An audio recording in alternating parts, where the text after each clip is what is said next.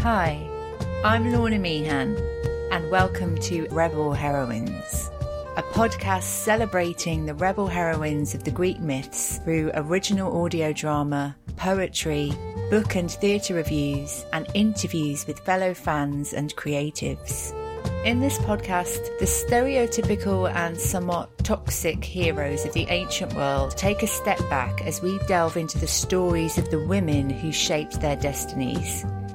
If you like your Greek myths seen through a feminist lens, enjoy creative adaptations of the classics such as the novels of Natalie Haynes and Madeline Miller, and agree that Hollywood hasn't made a decent movie set in antiquity since the original Clash of the Titans, this is the podcast for you.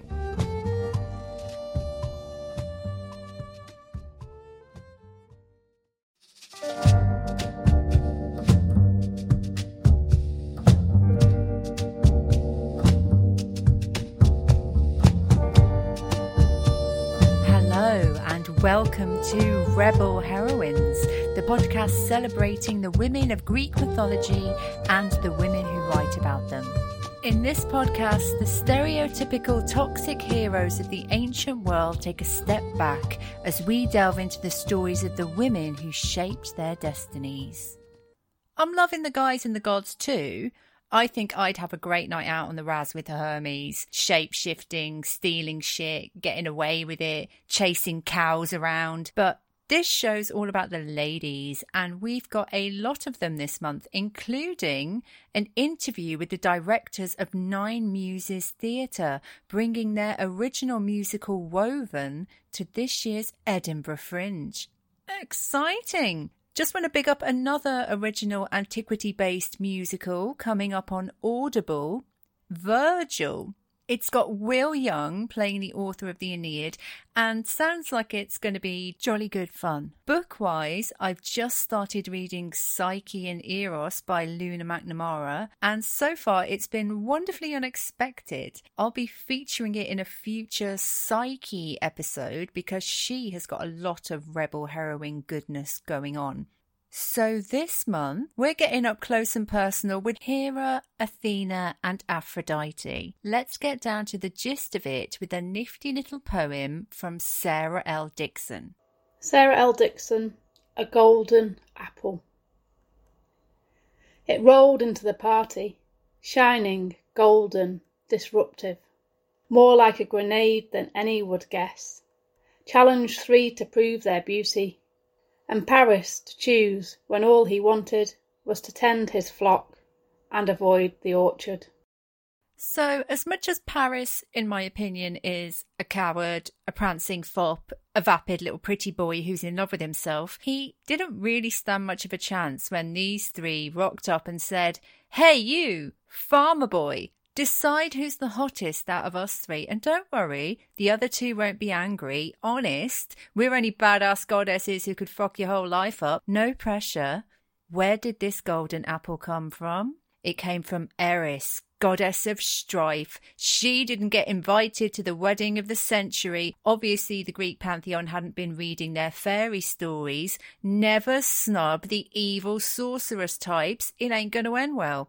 There's also Gaia struggling under the strain of too many mortals, and Zeus decides, what we need is a good war. He's very smart. You can see why he's in charge. How do you start a big war? You get the gods in a tiz. They start messing around. The mortals get in a tiz. They get their spears out. What's the biggest tiz you can get the gods in? Well, proof that these myths were in the hands of men, it's decided the best way to cause a storm is to get 3 proud and jealous goddesses competing with each other. Over what? Who's the most intelligent? Who's the fastest in the egg and spoon race? No, of course not. Written on the golden apple is, "To the fairest." And naturally, it all ends in the bloodbath that we know as the Trojan War, which all of the immortals saunter away from relatively unscathed. But what an epic we get in between. So Paris must choose. He tries to do that thing where he goes, "Oh, I think you're all fabulous, ladies," wink. But that ain't gonna wash. Someone's got to win. What do each of these goddesses offer him? And this is my through line for this episode, because what they offer him is a great insight into the personalities of these goddesses. First up, the Queen of Heaven herself, Hera. Hera is the daughter of Kronos and Rhea. She's Zeus's sister. He got through quite a few wives until he got to her. Some of them we met in the Titanesses episode. Hera is goddess of marriage, and she knows plenty about marriage, because what a marriage she is in. I'd like to be a fly on the wall in Zeus and Hera's marriage counselling sessions. That could be an audio drama in itself. Make it happen, Rebel Heroines fans. Send it to me. I'll exclusive premiere it. Netflix will snap it up. It'll be great. Just a little side note. Did you know Netflix have made a series about the Greek gods set in the modern day with, get this, Jeff Goldblum as Zeus? How cool is that? It's called Chaos with a K. I'll let you know more as I know. All I know so far is that it all kicks off when Zeus finds a grey hair.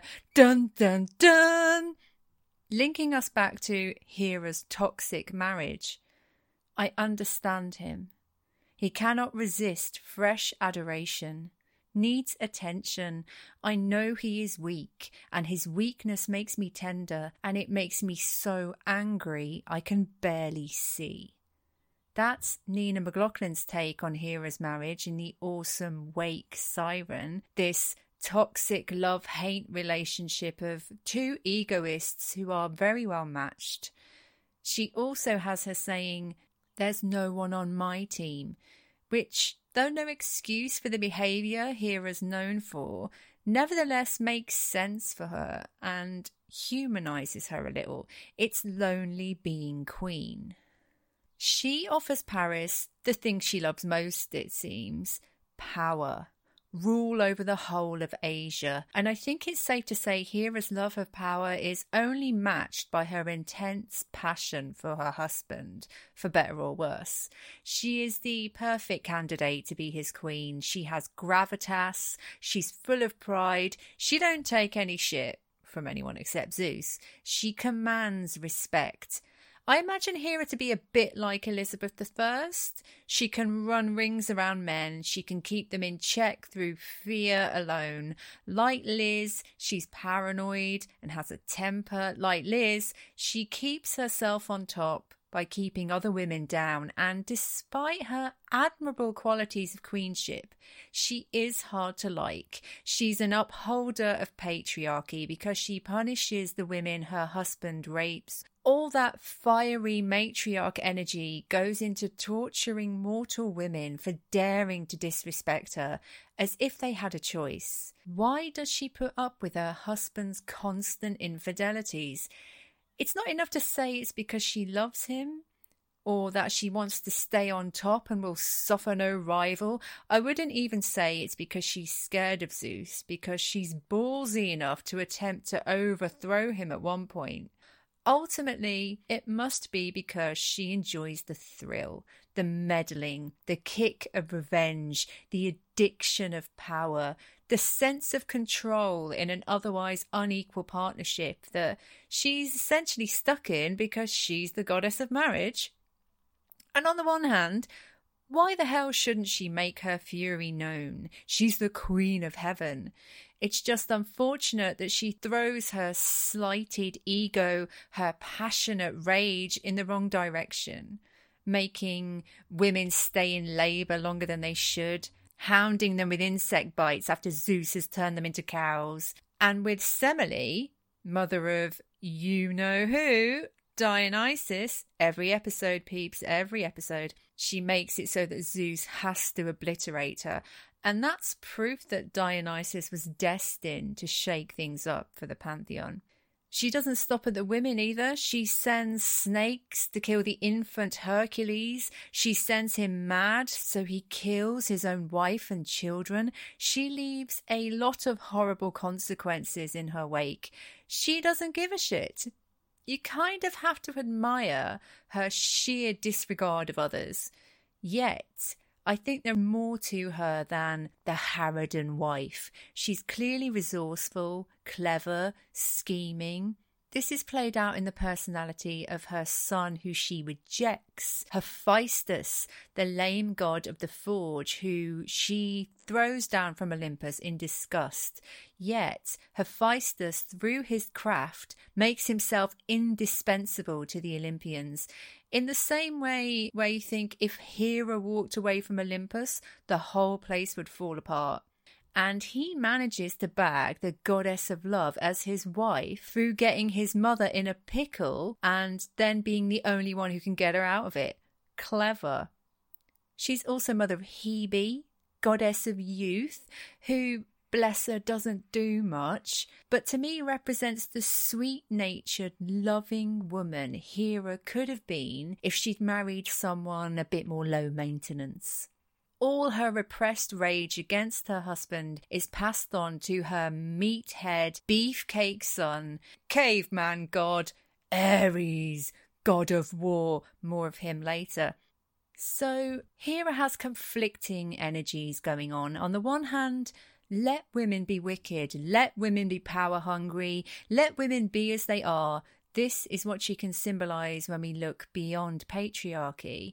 In a way, without Hera as antagonist, we wouldn't get Hercules being motivated to go on his labours, as one example. Her wrath literally gets a lot of big myths moving. Heroes getting fired up to go out and be heroic, changing the world, for better or worse. She seems to despise the heroes as much as her husband's lovers. She is not for women. She's not empathetic. Yet she has the nerve to go up against a man who can obliterate her with a thunderbolt in a second. If she used her power to help women, how different might the landscape of Greek mythology look? In Nikita Gill's Great Goddesses, she has a modern-day Hera heading up a charity for women who have suffered domestic abuse.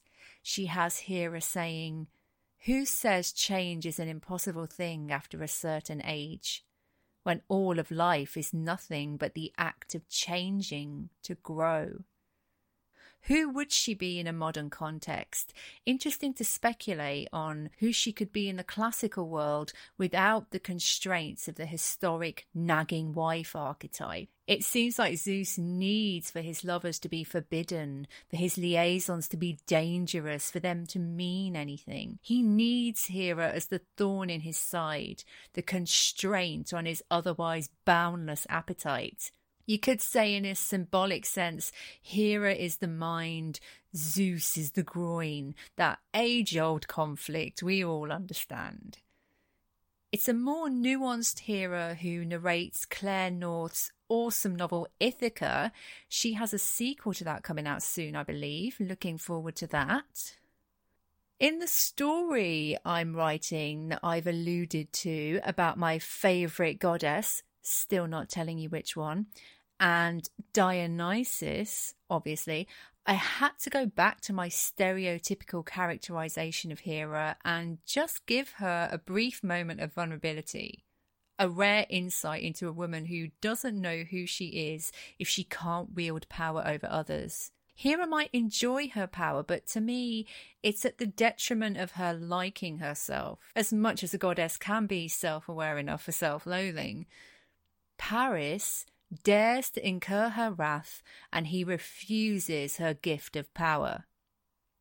Next up, a goddess who I think has no such deep-seated self-loathing or angry love-hate passion towards her significant other, because this one goes it alone. Athena, goddess of wisdom and warcraft, although what wisdom there is in war, I don't know. But certainly the ancient Greeks loved a bit of war. Athena has an unusual birth, hacking her way out of Zeus's head after he swallowed her mother Metis. Here's another poem from Sarah L. Dixon about Athena's birth. Chew your food. If you shrink your enemy and swallow them, chew each tiny morsel 6 times. This action will aid digestion and reduce the chance of the enemy repeating on you when you thought you were safe. Alternatively, do not eat your enemies. Their daughters will thunder inside you when they're born. You will need an axe to the skull to free armour-clad Athena. Surely one wifely meal is not worth that. Athena offers Paris wisdom. The wisdom to see into men's souls and master them. The power of the mind shatters the mightiest spear, she says in Stephen Fry's awesome book, Troy. It's a wise gift to give. It's a shame Paris doesn't see the wisdom in it. This is the crux of what Athena represents. The wiser decision than charging in all guns blazing or getting all emotional about everything. She's all about handicraft, warcraft, statecraft. She's very crafty in more ways than one.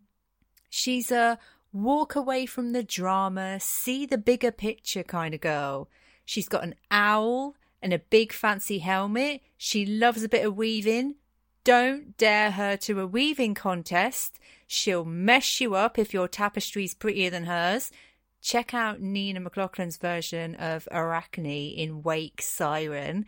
Athena's not beyond jealousy, but she's not as consistent with it. She generally dispenses good stuff. She invented the olive tree. I mean, where would we all be without olive oil? I dread to think. When she kills her dear friend in a bit of a sparring gone too far, she puts her name in front of hers forevermore because of her remorse. Pallas Athena. You could read into that in her virgin goddess status, maybe she preferred women and Pallas was her lover, ... Athena advises many otherwise hot-headed men to step back and assess the situation, including her dear old dad. Seems to be the only woman that he actually listens to. She loves Odysseus a little too much for a virgin goddess, if you ask me. She even had an accidental son. Hephaestus splooges over her one day. Gaia, being Gaia, does what she does best and grows a baby out of it. And Athena decides to adopt him as her own, and he grows up to be a wise king of Athens, her favoured city, named after her. This is Athena's jam. If she likes you, admires your tenacity, she fights your corner. However, if you piss her off, you're done for. Though it is not always justified. We've talked about her cruel treatment of Medusa in Medusa's episode, her indifference to Penelope in favour of her philandering husband, and it's these incidences of petty jealousies, of feeling slighted, disrespected, that make an otherwise awesome goddess a bit problematic. She's very much a goddess for the ancient Greek man. She's one of the boys. She'll fight on the battlefield with you after counselling you in the best way to win the war in your mind first. She's as cool and collected and detached as Hera is passionate. She's probably the only reason Zeus and Hera don't burn Olympus down to the ground. Something admirable Athena does in various myths is dispense justice. She's the judge for what I think is the first ever trial recorded in literature. At the end of the Oresteia, she comes down and says, "Enough killing him because he killed her and so. The cycle stops now." She maintains balance. She's an astute politician. She can be as forthright as she can be devious. She literally breathed life into humans after Prometheus made us out of clay. Thanks, for that. We would have been a bit stuffed without breath. She also taught Prometheus a bunch of essential life skills that he passed on to mortals. And she completely got away with that, whereas he got his liver picked out every day. Good for you, Athena.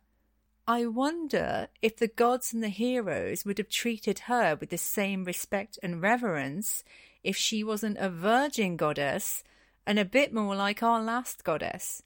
Because, of course, Paris, a pretty boy farmer with no great lust for power and no need of wisdom, says, "No thanks, Athena, no thanks, Hera. I just want to get my end away, really." Cue Aphrodite, goddess of love.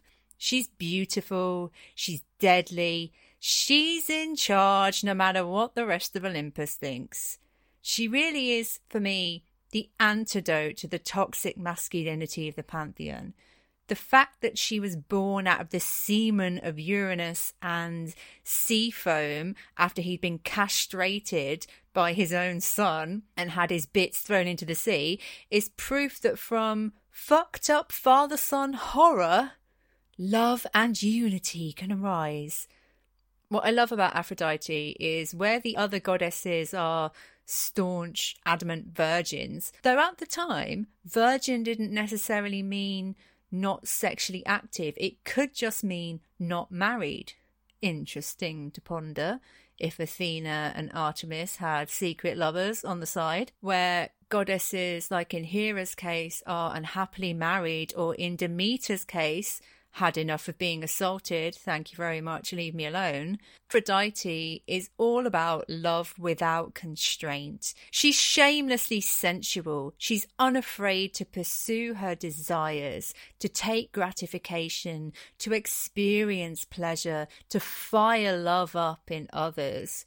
She's the goddess who feels most like a sexually liberated woman in the modern world, and is technically, depending on which origin myth you go with, I think, older than the rest of the pantheon. And she really does have them all by the proverbial balls. She had lovers amongst the gods and mortals alike. Zeus tried it on with her once, but she wasn't having any of it. She had affairs with Poseidon, Hermes. She loved the mortal Adonis, who she kept in a box when he was young. She didn't always make consensual overtures, shall we say. She could be a bit of a scheming, vengeful psycho. She also loved Anchises, father of Aeneas, another big important hero from the Trojan War who goes around being a bit of a dick to women, who she defended on the battlefield in Troy. She's a fighter as well as a lover. She was married and tricked into that marriage to Hephaestus, which she was not happy about because he was ugly and personality-wise the opposite of her great immortal love, Ares, which sparks the typical beautiful woman married to an ailing, unappealing man and thus lusting after the young buck setup, the stuff of many stories. But Aphrodite is a happy adulteress.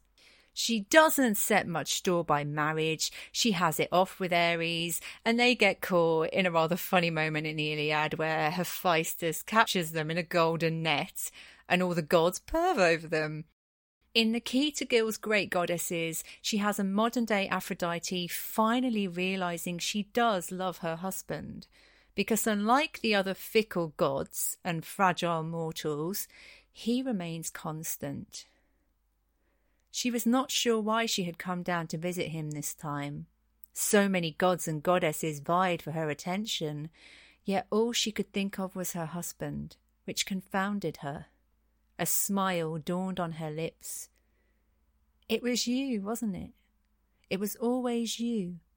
Why didn't you tell me?" His smile was rueful and soft all at once. "You never asked." That's a nice twist for them, I think. But back to the classical myth, Aphrodite, having no great respect for marriage, offers Paris, the most beautiful woman in the world, as his wife. The fact that she's already married, not a problem for Aphrodite. Helen of Sparta. Of course, Paris gives her the apple, and Aphrodite is not remotely surprised, because for better or worse, all is fair in love and war, and if there is going to be a war, well, at least it was a war in the name of love, though that in no way makes it any better for the mortals involved. More about the women of Troy further down the line. It's an explosive relationship between the goddess of love and the god of war, one that makes no sense, yet somehow works. How much does she curb Ares' hot anger with her smouldering, comforting, sensual love? Here is a beautiful poem from Ashley Posnikov. Ashley is located in the lush mountains of the Kootenays, I hope I said that right, British Columbia, Canada. Ashley is an aspiring writer and a Greek myth enthusiast, and is currently working on a novel series rooted in astrology and Greek mythology, which I'm very excited about because I'm really getting into astrology through Greek myth. I'm a Sun in Cancer, Moon in Virgo, Libra rising, ascendant ruler Venus, for any of you astrology fans out there. So we've got that to look forward to, and we'll no doubt be reviewing Ashley's work on the show when it's around. For now, here's a poem. Love and War Amongst the Gods. We were insatiably lured, cast into the flames, to sear upon the glowing embers of love, piercing through the web of woven gold and shame-dusted cheeks. Our intertwined bodies crackled with a scorching blaze, a radiant and undeniable heat. Ceaseless before the taunting chortles of immortals, indignant and proud were the crafters of our trap, too full and boastful in their righteous folly, too proud to comprehend the all-consuming desire in which we internally writhed, locked between interwoven limbs, skin aching in the wake of a lover's wanton touch.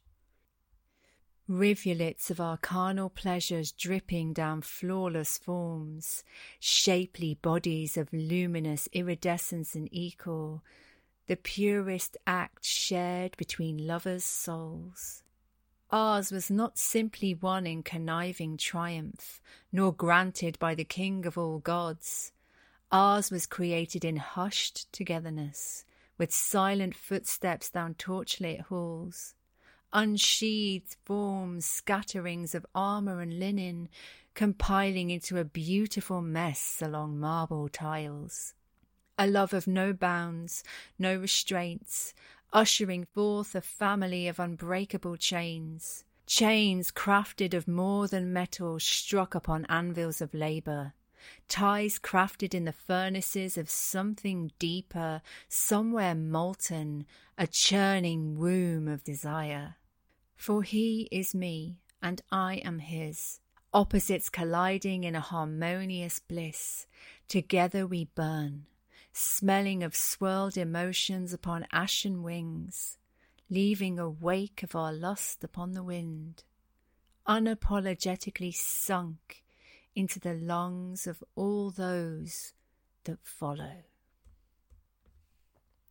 Lovely imagery in that poem. Quite saucy as well. Oof. So yes, Aphrodite's power is the greatest power of all, love. And I think the world could do with more Aphrodite energy, more honouring of, taking responsibility for our true desire, celebrating it without shame.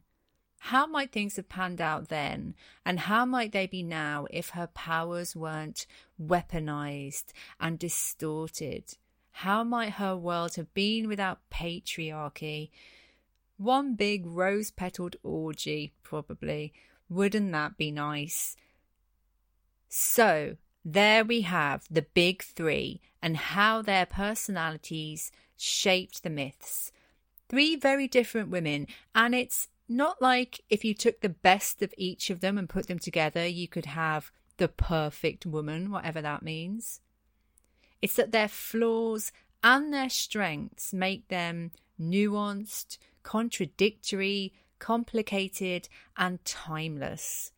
It seems like whoever Paris chose, there would have been consequences. But the main thing is that the judgment of Paris gets a whole new theme of Greek myth moving, the epic war and its aftermath.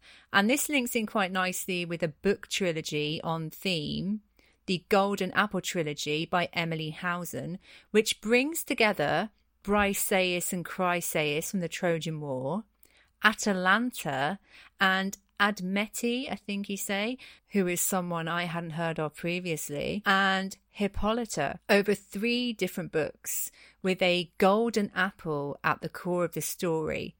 Pardon the pun. And the reason why these divine apples were loosed into the world, it links in quite nicely with everything we've been talking about. So enjoy those. So, without further ado, let's meet 9 Muses, whose original musical Woven about the women of the Odyssey, including the 3 we've just explored, is coming to this year's Edinburgh Fringe.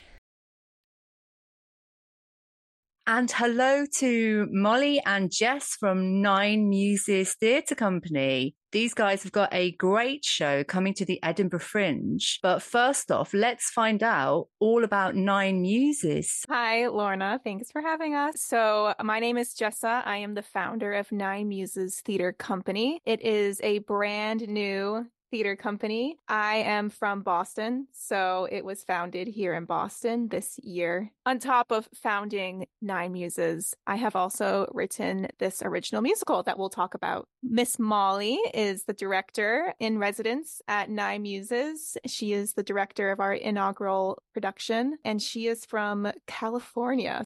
9 Muses is an exciting company, I will say, in my opinion, because we are all about the amplification of new voices in the theater space. So if new artists are coming forward, they have a beautiful idea for a story and they want it developed, but they don't know how to start. I want to be there. We want to be there to support them. We are learning as well. Both of us, I would say, Molly and myself, are very hardworking. We are very ambitious and we are smart ladies. So we are up for any challenge. And our first production is Woven, the musical that is going to the Fringe this August.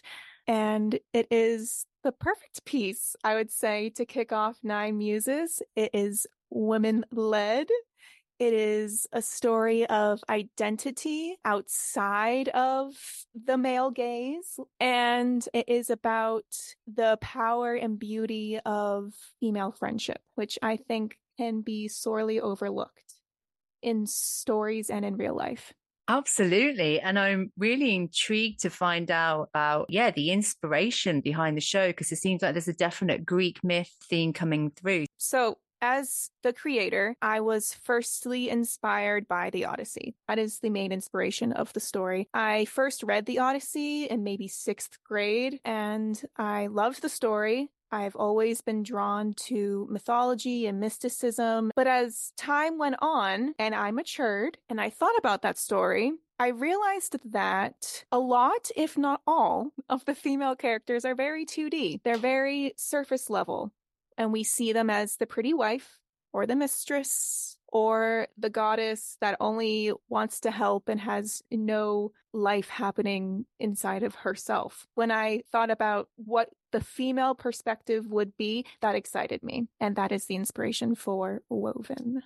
Cool. So the women of the Odyssey get their chance to tell their story through the medium of song. Obviously, I can't include all of the characters, so we only focused on 7. We have Penelope, Athena, Helen, Circe, Aphrodite, Hera, and Calypso. Those are our 7 ladies. 7 very powerful ladies. I hope at some point I get to come and see. I can't come to the Fringe this year, but hopefully this is just the beginning of Woven. Why do you think there's been such an increase in women reclaiming Greek myths over the years through like literature, theatre? What's that all about for you? Something that I heard your last guest talk about, Rosie, was she used this quote that comes to mind for me a lot of the time these days. History is told by the victors. And a lot of time the victors are cis-het wealthy men in terms of, the way that the world played out. So I think that a lot of the stories that we have recently had the ability to hear are a product of distribution of wealth and power in a way that's away from the victors that historically have told the stories of our history, of our culture, that weave, if I may, the fabric of our being. And I think something that is fascinating and horrifying that you get to see when people who haven't necessarily won the wars and the battles get to tell their story is there's a lot of nefarious stuff that comes out. And I think coupled with this wild fascination that our culture now has for true crime, I think there's this insurgence or resurgence of needing to tell these stories and know actually what happened because we don't necessarily trust the books. And the idea of not trusting the books is the first step that you have to take to educate yourself and drop all your biases and drop your privilege and realize, wow, I have no idea what's going on in the world. Why don't I ask someone who has a different perspective than me? And so I think it's a beautiful thing that all of a sudden we're asking women, we're asking so many different beautiful communities to speak up. I think also something that's really exciting about the Greek myths is that there's no real stamped version that's correct. All of the myths have discrepancies, and in some there's virgin birth, in some there's somebody else who's the mother. So I think there's a lot of space for creativity and a lot of space for what if, which breeds a kind of feeling of excitement, at least in me, of, ooh, what story do we want to tell, since there's so many different threads that we can pick from. And I think as well, the idea that Jess and I were just talking about this yesterday, that for a lot of women, the first way that we identify our sexuality is in relation to men. For a lot of women, the first time that you come in contact with the fact that you're a woman is because a man's told you you're a woman, whether that be oh, do you have a little boyfriend at 4 years old? Or, the sexualization when you're way too young for it, or, oh, these are the things that you should be doing as a woman. So I think decades and decades and centuries of that has led up to this kind of beautiful electric energy that now that we have the means to take the power back, we're going to. You can't stop us. I love that whole thing about what if, that wonderful opportunity Greek myths give you to fill the gap. With that in mind, I'd just like to get from both of you your favorite book in this genre, or theatre show, if you've seen other theatre shows. Well, I've read a lot of Madeline Miller, and when I first read her version of Circe's story, that I think reignited my dormant passion about Greek mythology. I loved that she wrote the women, primarily Circe, it is her story, as a three-dimensional person, which is just true. Everyone alive today is a three-dimensional person. And I think sometimes we lose sight of that. We have our preconceptions and we have our boxes in our heads, and we like to fit people neatly in those boxes. And it makes it easier for us to digest the world, but it's just not accurate. So like Molly said, with these Greek myths, you could tell a very one-sided, easy, superficial story, or you could dig a little deeper and consider what's happening underneath, right?